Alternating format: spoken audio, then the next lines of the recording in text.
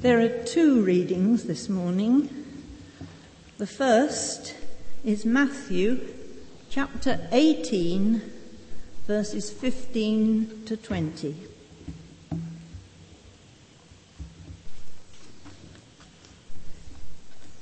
If your brother sins against you, go and show him his fault just between the two of you.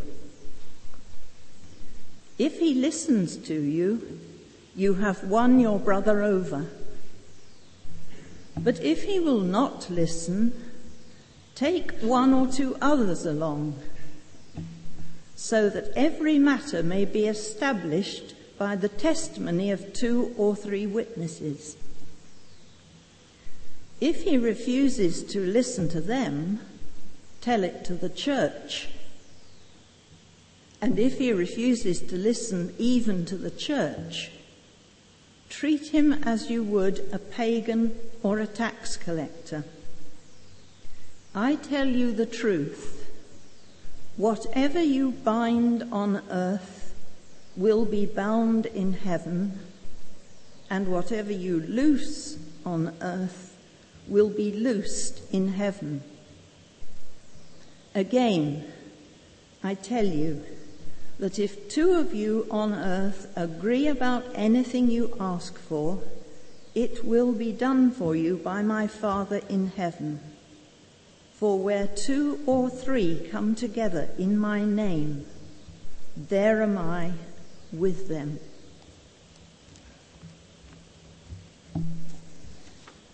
The second reading is from Paul's letter to the Ephesians, chapter 2, verses 13 to 22. In this passage, Paul reminds his readers that as Gentile Christians, they are as much a part of the church as the Jewish converts. In fact, they are now all one in Christ. Now in Christ Jesus, you who once were far away have been brought near through the blood of Christ. For he himself is our peace, who has made the two one and has destroyed the barrier, the dividing wall of hostility, by abolishing in his flesh the law with its commandments and regulations. His purpose was to create in himself one new man out of the 2, thus making peace, and in this one body to reconcile both of them to God through the cross, by which he put to death that hostility. He came and preached peace to you who are far away, and peace to those who were near. For through him we both have access to the Father by one Spirit.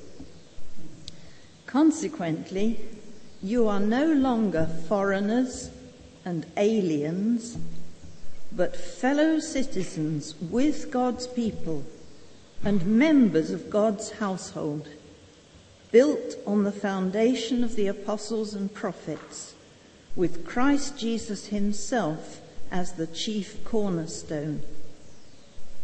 In him the whole building is joined together and rises to become a holy temple in the Lord. And in him you too are being built together to become a dwelling in which God lives by his Spirit. This is the word of the Lord. Thanks be to God. And good morning, everybody. Can I, before I start, give a notice? On Wednesday, it's a great day in the middle of Shrewsbury. The People's Bible, which is a group of people who've been taking the Bible through the country, is arriving here in Shrewsbury for one day. And we're looking for volunteers to serve, say, for an hour or two between 8:30 and 4:30, to be on the street encouraging people to come and sign the Bible or to put down their favourite verse. We are, I think, about 3/4 of the way down the list, and they started up in Scotland. They even went to the Isle of Man, believe it or not. But so many hundreds, even thousands of people have now contributed to what will eventually be the People's Bible. So if any of you can come and help, that would be great. But certainly come and sign and put your favourite verse in.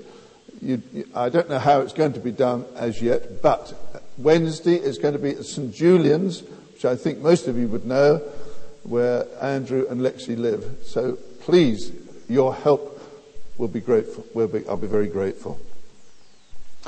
Well, today we're talking about being a people of peace. It's part of the series that we're having. And there may be one or two here who recognise what I'm going to say now, that the word police means generally the arrangements made in all civilised countries to ensure that inhabitants keep the peace. I can see Mike smiling at the back there. When you joined the Metropolitan Police, we had to not only bull our boots, press a new uniform, get to know each other, but learn a whole page out of the instruction book. That is the first paragraph of it, by the next morning, and then you have a test. And we had only been there less than 24 hours. But the word peace actually applies to police. A police officer is a peace officer keeping the peace. Now, I mention that for a particular reason, so that you can forget it, because I don't want to talk about keeping the peace as such this morning. Mainly, I want to talk about peace which is in our heart and our attitude to other people. And peace itself cannot be enforced in that way. I think the peace which is sought by those who love God through the Lord Jesus is not brought about by law, not brought about by keeping a country's laws, but by keeping God's law with his Spirit in us who believe. In the Old Testament days, the Hebrew word shalom, which means completeness, Jerusalem in fact means possession of peace. And in the New Testament, the Greek eirene means unity and concord. And it's probably that second meaning which is most pertinent to us as a church and as God's people. We look in general as to see what the scriptures say and ask ourselves, what kind of people are we? I wonder why I was asked to speak this morning. It might have been because I was a policeman at one stage. I'm still learning to be a man of peace. As my wife, if she lets the secret out, might tell you. I'm still one of those who's learning to try and be a peaceful man. Listen to this little story about the goats. There were two goats on a very narrow track on the side of a precipitous mountain with a steep drop thousands of feet below. Two goats were walking in opposite directions and came together nose to nose. There was no way round, apart from losing the life of one. And so one goat knelt down, lay down, and let the other goat step over it. Now, I think that's a story for us. I'm not pleased calling you goats. I wouldn't dare do that. But there's the story there of humility and of one giving way to the other. So there's no argument, and so there's no loser, and there's no winner. To me, that's a great lesson for us and a consideration of peace. So three things I want to talk about. That is, Christians, that we are called to be different, people of peace. And that we're called to be devout as people of peace. And the obvious one, we're called to be disciples as people of peace. Peter writes in his second chapter that you are a chosen people, a royal priesthood, a holy nation, people belonging to God, that you may declare the praises of him who called you out of darkness into his wonderful light. Once you were not a people, but now you are the people of God. Once you had not received mercy, but now you have received mercy. So if we're going to be people of peace, it's in gratitude to what God has done for us and is doing for us. And Peter goes on to say this, that we should live such good lives in this world that people in seeing us may see that it is God within us, showing proper respect to everyone. And to this we have been called because Christ suffered for us, leaving us an example to follow in his steps. And Paul says something very similar, have the mind of Christ. In this world, we need to be people seen to be different. And it starts by people who are different being together as one, at peace with one another, here in the fellowship. Peter continues in the 3rd chapter, to conduct ourselves as God's people, living in harmony with one another, being sympathetic, compassionate, and humble, seeking peace and pursuing it, because in our hearts we need to claim Christ as Lord. Our reading this morning, or the first part of it, is so clear about hearing and bearing with one another. The worldly way is to argue. If someone within the church does something which is wrong, or it's harmful to us, we should try to sort it out amicably between the two of us. If there's no solution or repentance, Jesus says we sort it out with witnesses alongside. And then if no change of heart, perhaps discipline. But even that has to come peacefully. We don't get in a boxing ring and see who's going to win. That is not the answer. Jesus says in this situation, he is in the midst. It is so sad that some churches are ruined by people at enmity with each other. Some of you may not know this, but one of our previous pastors down at Purley was asked to speak at an anniversary service. He was a good speaker, renowned and always being booked up. But he had difficulty in preparing for this service at a particular Baptist church. To the point that he arrived there still with nothing in his notes, nothing in his mind. And of course, the great accolade when the chairman introduced Frank Cook to be our guest speaker today. And Frank got to the lectern and simply looked at the congregation and said, I have nothing for you. Now, what brave man as a speaker could do that? I wouldn't have dared do that this morning. But Frank did. And there was absolute silence. And of course, people were thinking this must be part of what he's going to say in a moment. But he didn't. And someone at the back stood up and said, I believe I'm the cause of this today. I'm the secretary of the church. Many of you know that. And the treasurer who's sitting over there and I had an argument some weeks ago. And we haven't spoken to each other since. And he got up from his chair and came across to the treasurer. And they obviously said something to each other. They hugged each other. And as they did that, someone else stood up and said, well, I've had an argument with so-and-so, and I'm not speaking to them. And it began to happen as a ripple through this church, ruining its witness, enabling God to speak, not through Frank Cook, but through the Holy Spirit, teaching that we don't have arguments. Now, if that might be the case here, I don't know that it is, but it's something we've got to watch out for, because we are not necessarily people of peace if that's the way. People called to be different. The world's way is to argue. Our way, surely, is to be peaceful. Secondly, we're called to be devout. And the Greek word links up grace. For instance, in Romans chapter 1, grace and peace to you from God our Father and from the Lord Jesus Christ. We have God's riches at Christ's expense, as somebody once put it. We have his peace in us. It's linked with the Holy Spirit. The mind controlled by the Spirit is life and peace. So if we're not peaceful people, we're actually putting a barrier between us and the Holy Spirit working in us. It's linked with righteousness. The kingdom of God is a matter of righteousness, peace and joy in the Holy Spirit. You see how the three are coming together. It means that we should be upright in our words and reactions and in our dealings with others. And fourthly, it's about sanctification.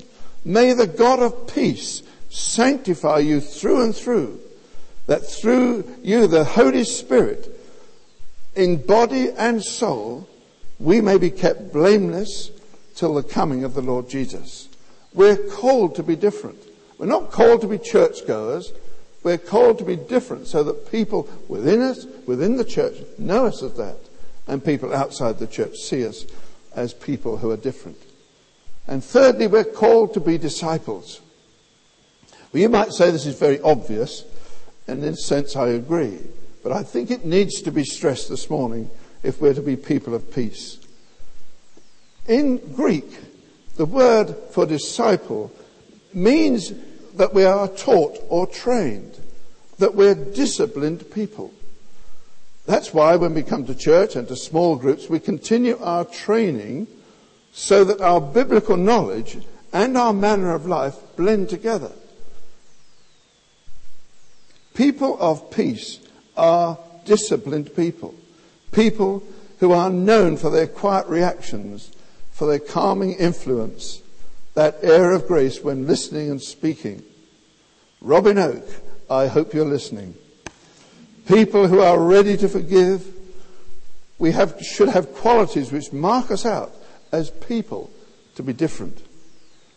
And as the Hebrew writer says, no discipline seems pleasant at the time, but later produces a harvest of righteousness and peace for those who've been trained. Where are we on that this morning? Peter's second letter in chapter 3 says, make every effort to be spotless and blameless and at peace with God. And James underlines it in chapter 3. We need to be wise. And this wisdom comes from heaven, which is first pure, then peace-loving, considerate, submissive, full of mercy, and good fruit, impartial and sincere. Peacemakers who sow in peace for a harvest of righteousness. Discord cannot produce righteousness. And all that we've heard this morning from Tim is aiming towards that time when we are cemented as one people, but people who are seen to be different here in Bayston Hill and wherever we are. On another tack, sometimes we're very critical of government and of local authorities, of our seniors in business and our teachers. I know I'm an old man, I accept that, and I don't play rugby anymore, but I think the more years that I put on, if I'm not careful, the more critical I am of other people, because people don't do the things that I like it done.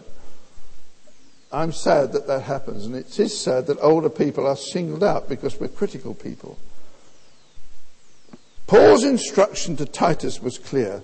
Be subject to rulers and authorities, being obedient, ready to do whatever's good, slander no one, and be peaceable and considerate, showing humility to all. That should happen in the church as well as outside. True happiness and satisfaction is for peacemakers, those who are the instruments to make peace between God and man, and between man and man. You remember Jesus said in the Beatitudes, blessed are the peacemakers. That was one of his priorities, that we be people of peace. Yes, we're God's chosen people. We must clothe ourselves with compassion, kindness, humility, gentleness and patience, bearing with each other and forgiving whatever grievances we may have, because we forgive as the Lord forgave us. Over all these virtues, put on love, which binds us together in perfect unity. I believe that when Christians are at peace with one another, the world can more see the Prince of Peace in us.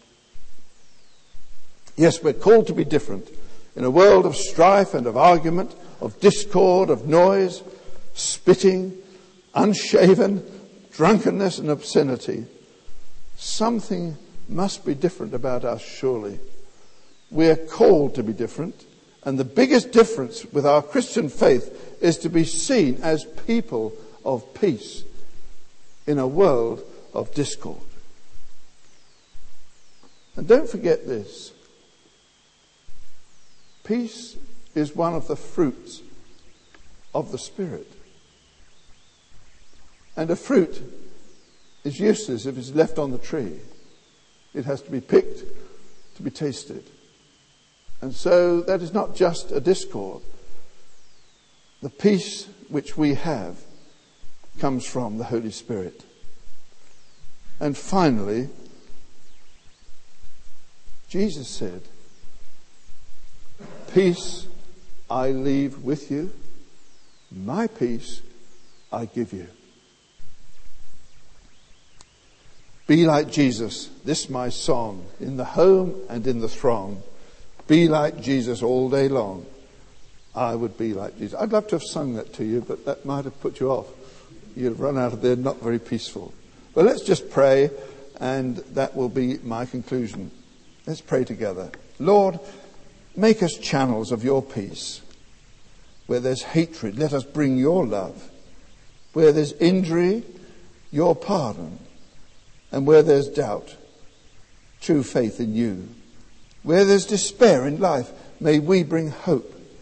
And where there's darkness, only light. Where there's sadness, may we bring joy. May we see that it is in forgiving that we are seen to be forgiven people. Help us, Lord, that it is in giving to others that we receive, and in dying to self that we're assured of eternal life. Help us, Lord, in being that channel of peace, that we're able to console others, truly understand them, and to love with that love with which you have loved us. In Jesus' name, amen.